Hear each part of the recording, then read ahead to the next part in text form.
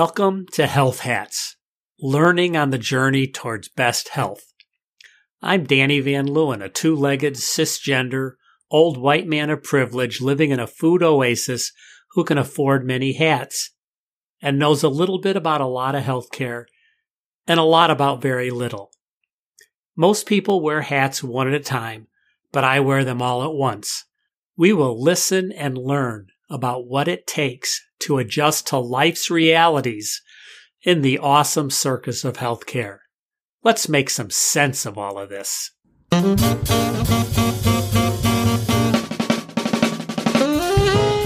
As we spend much of our time trying to absorb and filter some of the dirty water spewing from the cacophony of COVID-19 stuff, we keep asking, who wrote this? Who said that?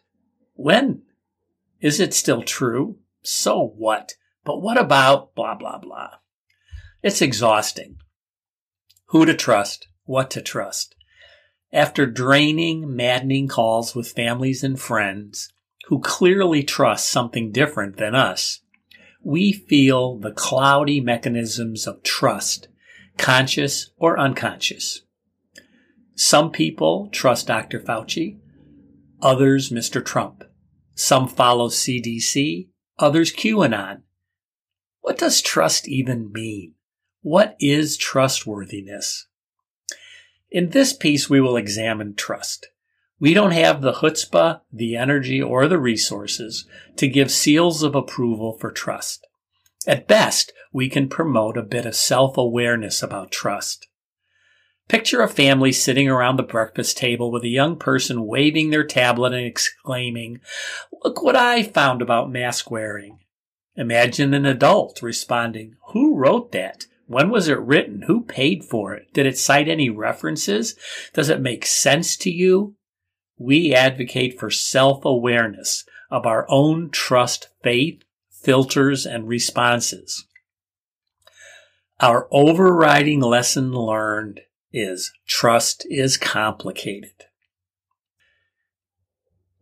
Person first. So let's approach trust using our person first theme, starting with regular people and meeting them where they are. Person first includes knowing your audience and end users and understanding their questions, their circumstances, their preferences, and conditions. People will find information where they usually find information. Talking heads, websites, searches, cronies, professionals. They may or may not question what they read, hear, watch. Many will share what they learn and become someone with an apparent 15-minute advantage, knowing just a little bit more. The context of trust. For some, trust reveals itself most when they lose it. Think about losing trust in a family member, a friend, a politician, a celebrity, or a movement, or when someone important to you loses trust in you. It's devastating. It's a punch in the gut. The inertia is trust until it isn't. For other, the inertia is mistrust. Trust must be built in a headwind. Show me your trustworthiness. So trust ferments in a context, a relationship. So let's try to understand the personal ingredients that flavor the creation of trust. In COVID world, personal trust ingredients include understanding an individual's circumstances, experience, and historical identity. Their tolerance for risk, their comfort with uncertainty, their attitude toward individual rights and social responsibilities, and their capacity and willingness to think critically. We'll examine each ingredient next. So first, circumstances, experience, and historical identity. Ponder 911. Many people trust that when they call 911, someone will come quickly to help them, whatever help they need. But if you live in a community where 911 doesn't come, or the help isn't helpful, or it's downright lethal, you won't trust 911. 911 has a long racist history. See more in the show notes. Many people raise the Tuskegee syphilis study as an influence on trusting the medical system. Different circumstances, different experiences, different history. Trust is complicated. Next, let's talk about risk tolerance. Here's a COVID-19 risk tolerance scale published by the APNA, the Association for Premier Nanny Agencies. You can see it in detail in the show notes. It ranges from very strict to very open. Some people, very strict, want to stay in their bubble with people living in the same house and avoid all outside contact. Some, fairly strict, may leave home for work and socialize with masks, physically distant. Still others, very open, socialize without masks or physical distance. Self-awareness of your risk tolerance help understand the trust of others. Understanding others' risk tolerance helps understanding of their trust. Trust is complicated. Comfort with uncertainty. We continue to meet our audience and end users where they are when we understand their comfort with uncertainty. Most people, professional and non-professional, feel more comfortable with certainty than uncertainty. Certainty is a continuum. Certain, the earth is round. I will be safer if I look both ways before I cross a busy street.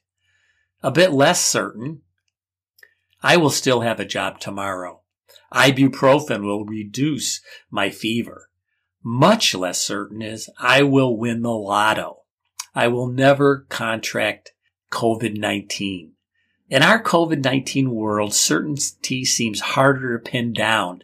Things appear to change every day. We're repairing the airplane while we're flying it. Part of comfort with uncertainty is that some people think in black and white. It's correct or it isn't. Some think in shades of gray. It depends. Perhaps people who think in gray are more comfortable with uncertainty. Knowing where people live on the continuum of comfort with uncertainty helps us understand their trust context. Trust is complicated. Another continuum relevant to profoundly understanding the context of trust can be represented by individual rights and social responsibility. Those that prize liberties of individuals to pursue life without interference of others have a different trust context than those that prize duties or obligations for community cooperation, respect, and participation. It's my right not to wear a mask versus wear a mask to protect each other. How much will the person that values individual rights over all else trust strict evidence-informed mask wearing and physical distancing? How will a person that values cooperation and community over all else trust a voice at the other end of the continuum? Trust is complicated. Critical thinking. Critical thinking at its root is curiously, persistently questioning everything. Does this make sense? So what? How does it apply to this situation? Who benefits? Critical thinking, like music, is a skill using many muscles that need practice and exercise. As a patient, caregiver, activist, I'm a person who appears to question everything. Yet I'm happy to leave most decisions about multiple sclerosis to those I trust. My wife, my primary care doctor, my neurologist. But without trust, I question everything. My wife, on the other hand, seems to question everything. It's less about trust and more about comfort. Here's two models to help with critical thinking.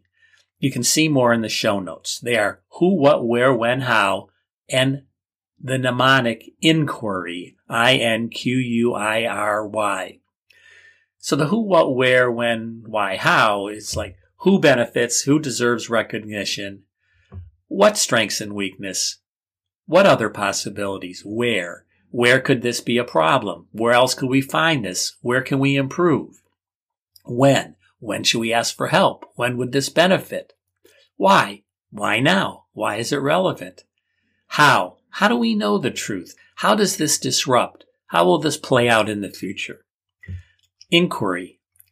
So open mind, connect, question, adjust, assess impact, reflect, and ask why. Trust is complicated.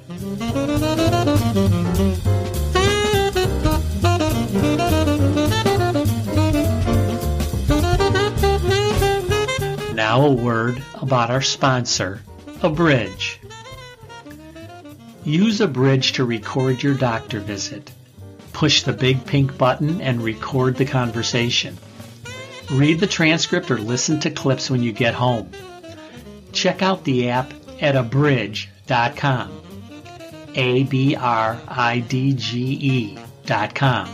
or download it on the Apple App Store or Google Play Store.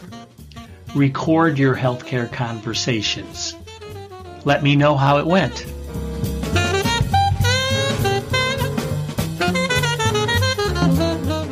So let's talk about trustworthy versus factual. Once we meet people where they are and understand their risk tolerance, their comfort with uncertainty, their attitude toward individual rights and social responsibility, and willingness and capacity to think critically, then we bump up against the dilemma of trustworthy and factual. There's a difference. A simple definition of factual is verifiable. Data that is verifiable, getting the same results repeatedly. Actually, we don't do this very often. Yet COVID-19 facts, really almost all facts, seldom stand alone. Interpretation and commentary are constant companions to facts. What do facts mean to me, to my community? That's where trust comes in. Interpretation and commentary. Trust is complicated. Okay, likely you will ask, this context stuff is all well and good. It makes sense. But who and what should I trust as I make decisions for safe living in a pandemic? Point me in the right direction. Well, remember that we started with, we don't have the chutzpah, the energy, or the resources to give seals of approval for trust. Most people don't use nutrition labels, but those that do use the nutrition label to make food selection decisions. Most people who use nutrition labels trust them. Why? For those people concerned about their diet, the nutrition offers some factual information about the food package contents. It makes no claim to healthiness or taste. A person needs to want to know about the contents and interpret the calories, the sugar, the fat, the fiber for themselves. See the label here or in the show notes for macaroni and cheese. You can see serving size, calories, nutrients, and fiber, and percent of daily value. Perhaps a trust label could offer some facts about answering resources that end user can interpret for themselves. So we have a table in the show notes, and I'll read some of it here for you, about trust label contents. And the way we're thinking about it is that there are questions that we sought to answer with a trust label and some fields that could easily be attached to the answering resources. Let me give you some examples. Can I read it? Well, the fields might be languages, reading level, minutes to consume. Is it in a manner I like to get information? Is it print, audio, like podcasts like this, or video? Is it a subject of interest to me? So a brief, objective summary. Can I find it? What question does it answer? What category is it in? Our tags. Who wrote it? Who spoke it? The author, the source, etc.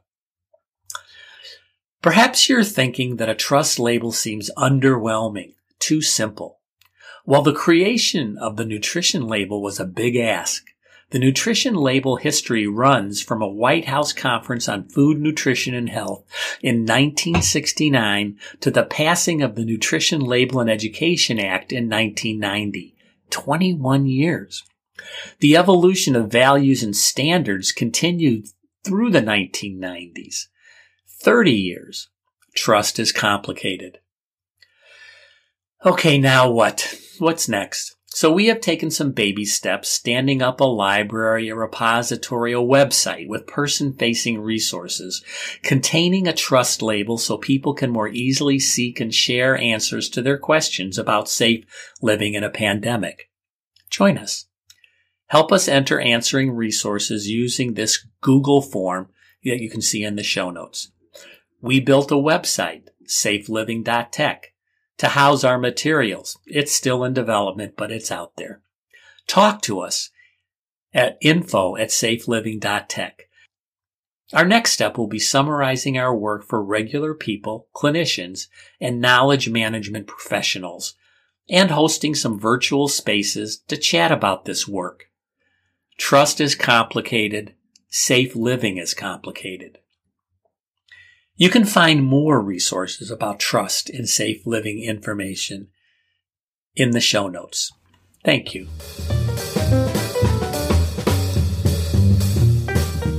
Thanks to Kayla Nelson, web and social media coach, and Joey Van Leeuwen, musician and arranger. See the show notes, previous podcasts, and other resources through my website, www.health-hats.com. Please subscribe and contribute. If you like it, share it. Thanks. See you around the block.